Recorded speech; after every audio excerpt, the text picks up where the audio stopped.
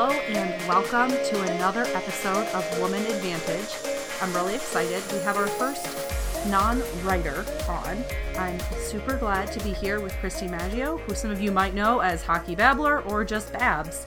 How are you? I'm doing pretty well, thanks. How are you doing? I'm good. You know, very cold. I'm up here in Canada and freezing. But other than that, very glad to be here talking to somebody who is in a probably slightly warmer place. You know, oddly, today is like the one day this week that the sun has actually been out in Seattle, rather than just gray and rainy and sad. Yeah, that's what a day. It's because we're talking. Oh, absolutely. All right, so I will start with what I call a softball question, Okay. which is, how did you get first started in hockey? So hockey was kind of always part of the background radiation of my life. So I grew up in the right place at the right time to become a hockey fan. I grew up in San Jose in the 90s, and the Sharks made a really strong effort to make themselves a part of the town, and that really ingratiated a lot of people to the San Jose Sharks. I mean, it meant a lot, first of all, to have a sports team that was actually a San Jose team and not the San Francisco team. Yeah. Getting the recognition that we were our own separate city was, a boost of pride for people who, considered themselves like from San Jose. They also did a lot of outreach to youth clubs and schools. They had a lot of demonstrations at elementary schools and stuff. So I just sort of grew up with the Sharks in the background of my life. I first really became a fan though. It was, 2003 was the first time I went to a hockey game. Well, the first time I went to a hockey game that I can remember. There is actually photographic evidence of me at age 6 at a Sharks game, but I have no recollection of this event.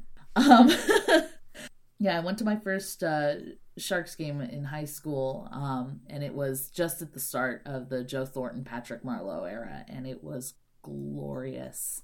It was so exciting to watch, and I'd never really been into sports before. And so getting to watch something so high impact was amazing. The thing that really hooked me into becoming an intense fan though was once I moved away, it kind of became a way to stay in touch with San Jose. Like whenever I was feeling a little bit homesick, I'd be like, how are the Sharks doing? And then, becoming a Sharks fan became a way to tap into home. And yeah, that was what really got me into the game. That's awesome. Yeah, and I could only imagine how awesome it was to be, becoming a hockey fan and watching Jumbo play at his very young age, him and Marleau together. Oh gosh, that would have been something to behold. They were amazing. I got to watch them stomp the Ducks. That was my first hockey game, and it made me very happy. Anytime the Ducks lose, I'm happy. I feel like that's the one thing that unites most hockey fans is that we all don't like the Ducks. Absolutely. Fuck the Ducks. So you kind of mentioned being a Sharks fan, and that can be a little tough this year for you guys. So, what are you doing to try to stay engaged during a not so great season for your team? The good news is that there's so much more hockey out there than just NHL hockey. And so, when things are rough for the Sharks, first, sometimes my first go-to is, how are some other teams doing? Who's really wholesome? Who has sweet boys on their team that, just want to cuddle puppies and, be good human beings? Because that's an incredibly low bar to pass, but God, you'd be surprised how many people fail to pass it.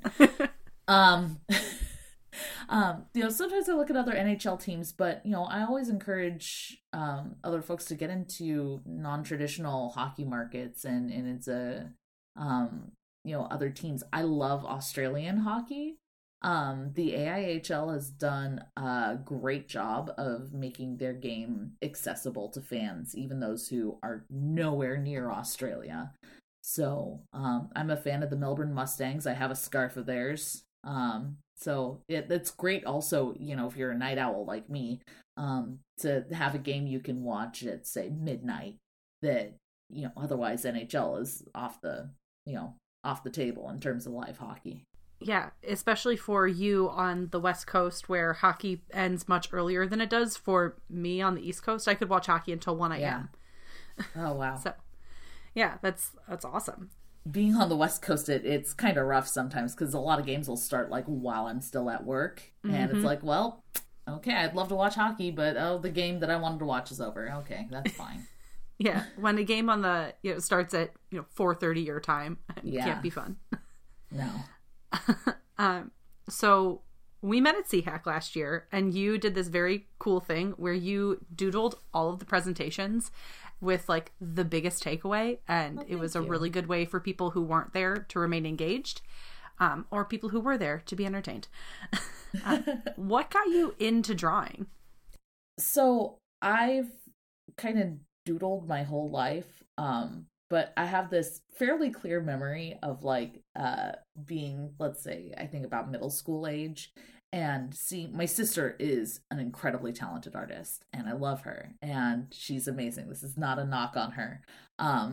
So I remember seeing her art and being blown away by it, and feeling like, okay, well, I'm not the artistic one in the family. I must have other skills. And so I kind of pursued other hobbies instead of art. But I still would always doodle in the margins and whatnot.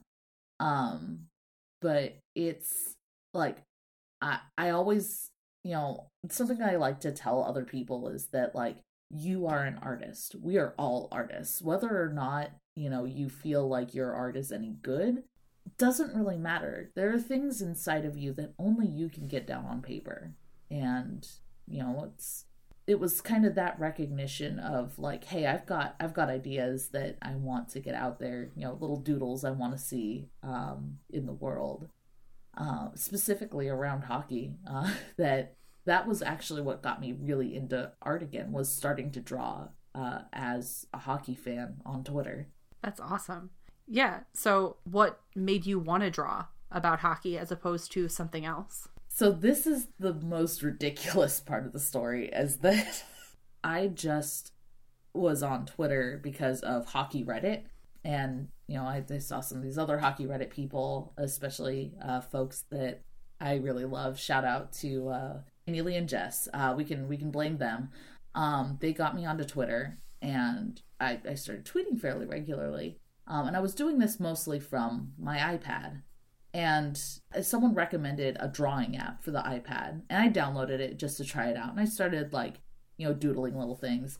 And it kind of became a thing where I started drawing. I started drawing the other hockey fans. Like, I would do a little doodle for them for their avatar. And that sort of grew into drawing more regularly just about the hockey games I was watching. Just because it started with doodling for other hockey fans. That's really cool. Your drawings are just so cute and fun, and I really love whenever they pop up, because I'm like, oh, Babs, there she is again. Do you feel like there's a part of the hockey community for artists? Absolutely. Especially in, outside of the mainstream hockey fandom. Maybe it's not something we're ever going to see on Hockey Night in Canada, but, there's a lot of us out there on Twitter, back when Tumblr was around, RIP. But, I know Tumblr's technically still around, but is it though? There's lots of great artists out there. I'm looking right now at my I Heart Goalies sticker that I have from Lixie B, who's available. Her stuff is available on Etsy. There's, of course, Kat, the amazing Chicago fan. You've got the other Kat, who is a wonderful Caps fan.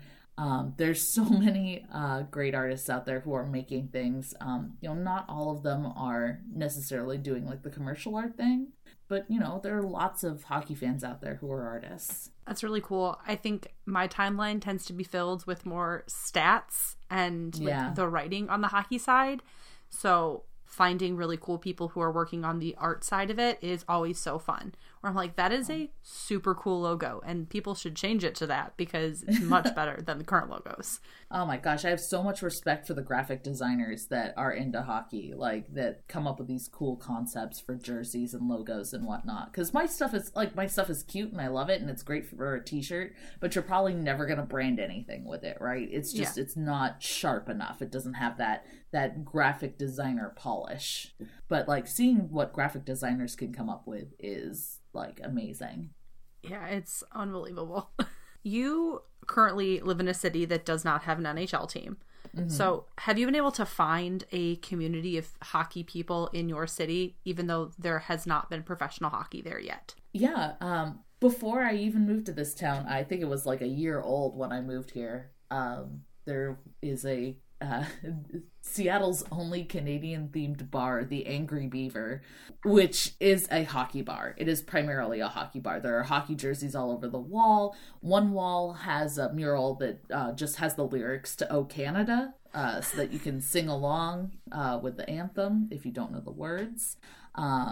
They have Canadian beer on tap. They have poutine flights with multiple different kinds of gravy, and it's made with local cheese curds because that is the most freaking Seattle thing in existence. But it was kind of through both the Angry Beaver bar and through going to the rink that I found Seattle's hockey community. Big ups to Highland Ice Arena, aka Stabtown, which is okay. If the owners of Highland are listening, I apologize. It's the shittiest rink in the world, but god damn it, it's my shitty rink. The ice is tilted in the corners, like it's roughly the texture of cobblestone. The locker rooms look like something out of a horror movie. There is a toilet that has no walls around it in the middle of a locker room. Like, it looks like you'll get tetanus from every surface. I love this terrible place. It's mine. Those are kind of the best places in the world because the people who go there are so loyal, and like that's where you find community, like you said. Exactly. So, as our listeners will obviously know by now, you do live in Seattle, and you guys are going to be getting an NHL team very soon. What are you most looking forward to about the addition of a professional hockey team in your city? So, I'm really excited by the way that the ownership group has kind of approached being a local hockey team. They've reached out to, this is actually something that a lot of people outside of Seattle may not know about. They reached out to local tribes to do a blessing of the land. Wow. Before they, while they were doing construction. And I think it's really important to tap into your local indigenous community and to respect that, you live on stolen land, and to, respect the traditions that have been in place for long before, colonizers got to where you are. Like, and seeing that kind of respect gives me hope for how they're going to act moving forward. Yeah, that's really awesome. Yeah, I've liked a lot of what they've done as an ownership group, and as they've started to build their staff. Seems like they've made a conscious effort to make sure the people they're hiring actually look like the community that is Seattle. Absolutely. Which is really awesome because most of the hockey teams that exist don't do that. They've really done a good job of, at least from a very online hockey person perspective, they've done a really good job of not catering to that very online community, but catering to the fact that if you're going into a new market, you need to do something from a grassroots level, and that involves people from the community. Yeah, they definitely recognize, like, hey, you need people from this area to really get people excited about hockey. I think that they're really they're looking at the way the Sharks and, hate saying anything positive about Vegas. Sorry, this is okay. So I have a love-hate relationship with the Vegas Knights, because of course there's that new and very intense rivalry between the Sharks and the Knights. Before a couple of years ago, I would have said nothing is ever gonna make me hate, a team more than I hate the fucking Kings. But no, somehow the Knights have managed it. I don't know how. It's like magic. But no, genuinely though, like, they have done a fantastic job of reaching out to the local Las Vegas community and making themselves a part of that city and a part of the city in a way that appeals to far more than just the tourists who come through Las Vegas, which a lot of people were like, Vegas hockey's only going to work because people come to visit Vegas. Not true. I think Las Vegas, a lot like San Jose in the 90s, really needed a sports team that was theirs. Seattle's got a slightly different challenge because, of course, Seattle is already a sports town. We've got other sports teams, and, we have a lot of very exciting sports teams, a lot of sports history here. But the upside of that is that you've got a lot of very passionate, just general sports people here in Seattle. So, if you can reach out to the community, reach out to the existing hockey community, which is, it's way more in depth than I thought it would be when I first moved here. And they're doing a great job of reaching out to that existing community and making themselves a part of the town. That's awesome. I feel like a lot of older hockey markets should be taking a look at the success of newer franchises and how engaged their fans are, and consider making some changes to the way they run their organizations. And For sure. I am not a bitter Sabres fan. I don't know what you're talking about. Yeah. It's really great to see, though, just because I think a lot of times fans from those cold weather markets usually tend to think that their team is hot shit and other teams' fans aren't shit because they are from a different market, which is frustrating. Yeah. There's definitely this sense of entitlement, this you can't even get ice where you are. How can you play hockey? As if their arena doesn't have an artificial sheet of ice on it. Y'all ain't going outside and playing there. Even during the Stadium Series, you have, temperature controlled ice. It's not natural ice. Natural ice hasn't had anything to do with it since roughly the turn of the century. Yeah. Hockey wouldn't have become professional hockey without artificial ice, so calm down. You are an openly queer woman, and you love hockey. How do you feel about how prevalent homophobia is in hockey culture? Anytime you've got machismo as a big part of, a subset of culture, you're going to run into problems of homophobia. And, homophobia is still a problem in our greater society at large. A lot of people, there's a lot of people who seem to think, well, the gays can get married, so, homophobia is over. Which, of course, you and I both know that's ridiculous. Homophobia doesn't end just because you can legally get married. It's not like racism ended when Loving v. Virginia happened. That's neither here nor there. I think that it's a lot of the language around what makes a man and what makes someone tough and strong is often things that are masculine coded. And to try and break away toughness from masculinity is difficult. I think that it really starts with recognizing the labor that women do, both physically and emotionally. I think that it starts with breaking down the way that we talk about gender, because gender is more than a binary. There are more than just men and women out there. But recognizing that even if you're as far from masculine as possible, if you are as femme as the day is long, that you've got strength and toughness in you that is far beyond anything that the presence of testosterone can attest to. Yeah, sometimes it's very frustrating as a fellow queer woman who really likes hockey and then hears players drop the F word, and I'm not talking fuck, just in casual conversation. It just makes you feel like the culture it's just so ingrained, because I feel like I don't hear that word in everyday life anymore. It's true.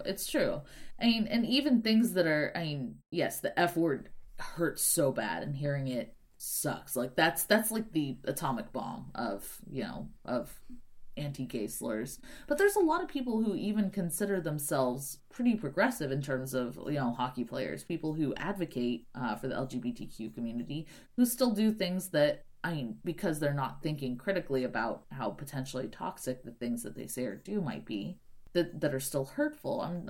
Things like calling someone a girl when they're hurt or crying about something, calling someone a sissy, or using other anti-gay slurs, or homophobic slurs, transphobic slurs. And it's rough, because I think a lot of people, and this goes beyond hockey too, but especially in hockey, where honestly, these people are thinking about hockey, they're not necessarily thinking about how to be a good member of society, but that's a topic for another podcast. They don't necessarily think super critically about how their behaviors and their words can genuinely hurt other people. Yeah. It feels like they've said those kind of things for so long without consequence that it's just kind of second nature. Yeah, and then when they get called out on it, they're like, "Well, what do you mean this is a problem? I've been doing it my whole life." Yeah. and then that goes back to what you started this conversation with, which is the systemic issues around toxic masculinity. Mm-hmm. What a fun circle. Oh, Bob. But, you've been around hockey for a long time. Do you think that hockey culture has gotten, more inclusive in the last, 10 years or so? I definitely think so. If you had told me 10 years ago, well, okay, hold on. Sometimes I forget what year it is, and then I look down at the clock and I realize it's 2020.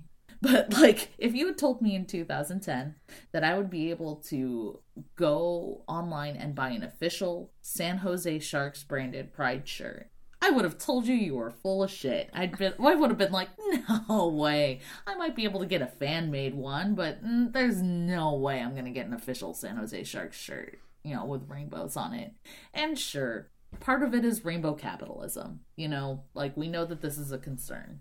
But I also feel like, despite the fact that there is some performativity in it, that there is a genuine desire, especially as players and front office staff, for the lack of a better term, age out, and we get a younger generation in. This is the thing that gives me hope. To kind of seem to hop off topic for a sec, but this is the thing that gives me hope, both for the previous question in terms of talking about homophobia in hockey culture and homophobia in the world at large. I look at the kids.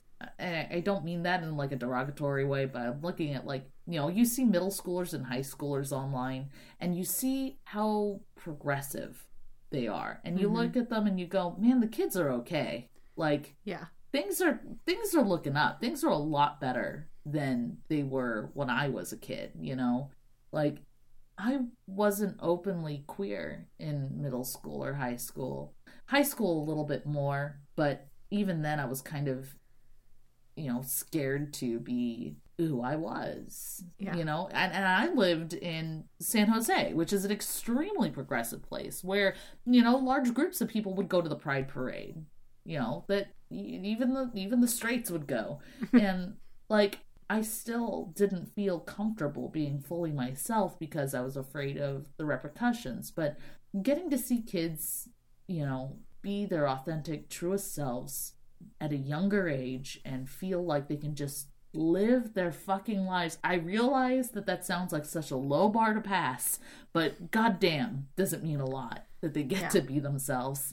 Yeah. And it kind of gives me hope for some of the adults too, the older, because as they become parents of queer kids, they are exposed to, what it's like to experience that kind of intolerance, and I think it does also help people to learn from their past mistakes and grow and change, which is nice to see. Absolutely. I mean, just look at how You Can Play got started. You Can Play got started because we had a hockey team that was alongside a wonderful queer person, and when unfortunately passed way before his time, you had all of these people who were not traditionally part of a activist movement, who said, you know what, our friend Brendan Burke, he meant a lot to us, and when he passed, we wanted to do something to really remember him.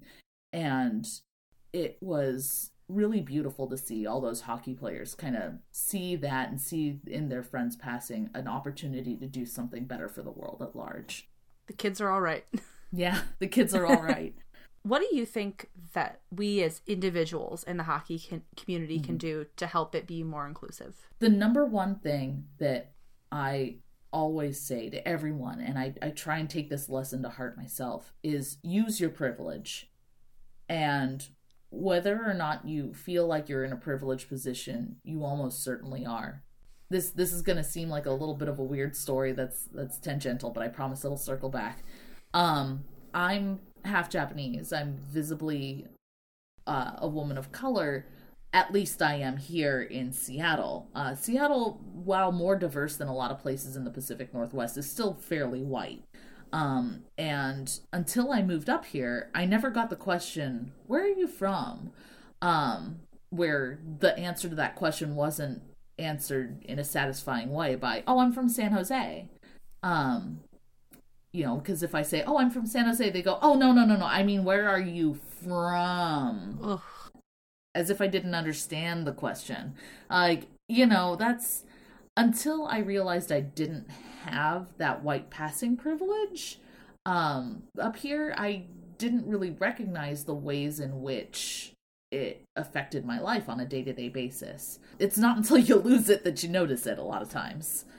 So everyone's got a position of privilege, whether it's on account of your presented gender. A lot of masculine male-presenting people have an advantage speaking up in situations where femme-presenting people might not feel comfortable speaking up. It could be on account of race. There's a lot of situations in which it's safer for a white person to call out another white person for saying something problematic than it is for a person of color to speak up in that situation, because there's a lot of pressure on people to simply laugh along with jokes and go ha ha ha, it's great, rather than causing a fuss. You're told keep things simple, keep things calm. It could be along the lines of ability, whether you're able-bodied or not visibly disabled. It could be easier for you to speak up than someone who's disabled, to speak up in a situation where there's things that are causing a disabled person discomfort, because they don't want to be too much trouble. All of these things come back to, is this thing too much trouble for the people that it really affects to speak up about? Everyone's got some line along which they can speak up, and if you use your power to speak up where you see a problem, then you're actively doing the work to help make hockey more inclusive, to help make the world more inclusive. Yeah. I think that that's just a really good way to kind of live life in general, not necessarily just within, the hockey fandom, but, use your voice where you can to help other people have a voice as well. Absolutely. Yeah. So, we've kind of talked about it, but how can we get more women involved in hockey? Just at all levels, how do we make hockey feel like a sport that doesn't have a bunch of gatekeepers to joining? This is always a tough one, because, a lot of people go oh, well, it's just women don't like sports. But, I thought I didn't like sports until I went to a hockey game. It's just simply getting people out and exposed to the sport, whether it's seeing a game in person, which I personally recommend seeing a game in person. I know a lot of people say the same thing about baseball, for example. I still don't understand baseball. But it's no, you've got to go see a game to really get baseball. And then I go and I pay way too much for, hot dog and a beer. And I'm this is a very long game. The lockup music's great, but that's about it. But maybe hockey's not their sport. But, if you get people exposed to hockey, the people who find hockey exciting will latch onto it eventually. And a lot of the problem is one of exposure. I mean, look at the Tony X on Twitter, the Solyucity, who like had just never seen hockey before until he changed the channel to hockey, and it was like, where the fuck has this been my whole life? Yeah. And the same goes for women, I think, is that just basically like, if you expose more women to hockey, there'll be a not insignificant percentage of them who will be like, holy shit, where has this been my entire life? Yeah, it's about not just creating a space where people feel welcome, but then inviting them into that space. Yeah, invite them into the space after you make them feel welcome. All of my other guests have been writers, and they've given some really great advice for how to get into hockey, from a writing perspective. Mm-hmm. But do you have any advice for a woman trying to get into hockey in a non-traditional way? So maybe through art or, other kinds of art that's not drawing, like video making and other kind of stuff. Yeah. God bless social media. Like, I know, like, it gets a lot of blame for, the ills in society and like, oh, we're spending too much time on our screens. But the beautiful thing about social media is that you can find your people, like no matter what it is you're into, you can find someone else who's into it. And, that even goes down to like a niche kind of level where it's like, I am into this very specific subset of this very specific fandom. You'll find other people who are into it. Even if you don't see the people who are into your specific thing right away. I think about, okay, this is gonna expose me for the nerd that I am. There's a fan fiction website, for those who don't know, called Archive of Our Own. Fan fiction gets posted there. And sometimes, you get inspired by something and you're like, I want to write fic about this. I want to write about this specific thing.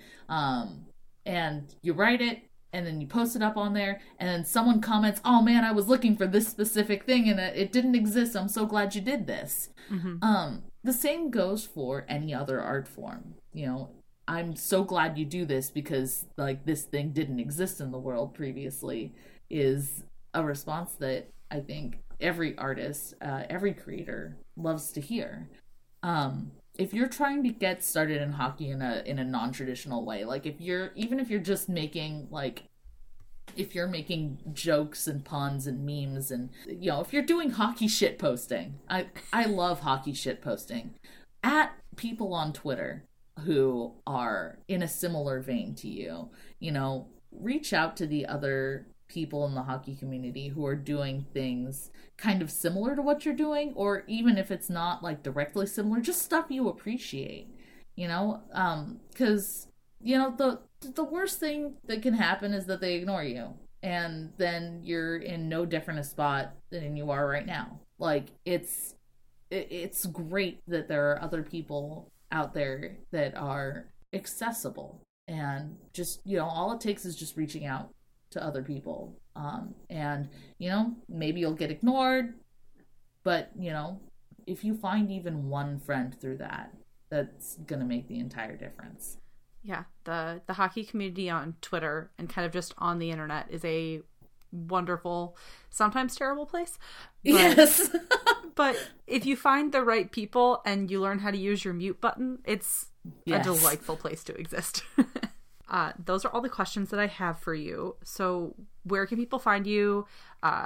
Tell them a little bit about your art. I know that you also make some really cool pins and stuff. So let people know where they can find you. Yeah. So I am Hockey Babbler, HOCKEYBABBLER on Twitter.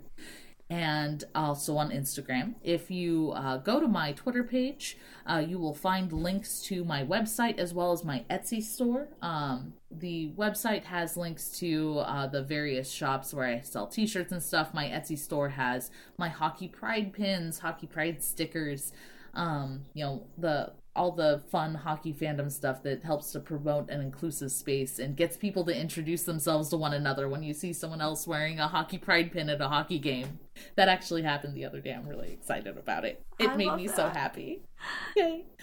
Let's build that queer hockey community.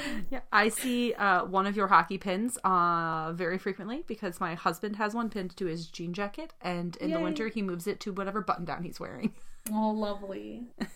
So yeah, pull up my Twitter page. It's got links to my website and my shop and all the various links you need to find my art online. I also do a unrelated to hockey Dungeons and Dragons actual play podcast called Mirth and Misadventure, where if you find me funny and entertaining and you like Dungeons and Dragons, you can listen to me and a number of other hockey fans play Dungeons and Dragons together. We do make hockey references on the regular because all four of us love hockey. Love that. Hockey has seems like pretty extensive Dungeons and Dragons crossover, and it's so fun. I have been saying since the very beginning that hockey is the nerdiest sport. Like, this is a sport for nerds, by nerds, with nerd fans, and no matter how jockish you think you are a goddamn nerd. Yeah, I believe that, and I think that is a really good thing to end on. Hockey fans, you're all goddamn nerds, and we love you. Christy, thank you so much for coming on. This has been great, and thank you everyone for listening. I'm Hannah, and this has been Woman Advantage.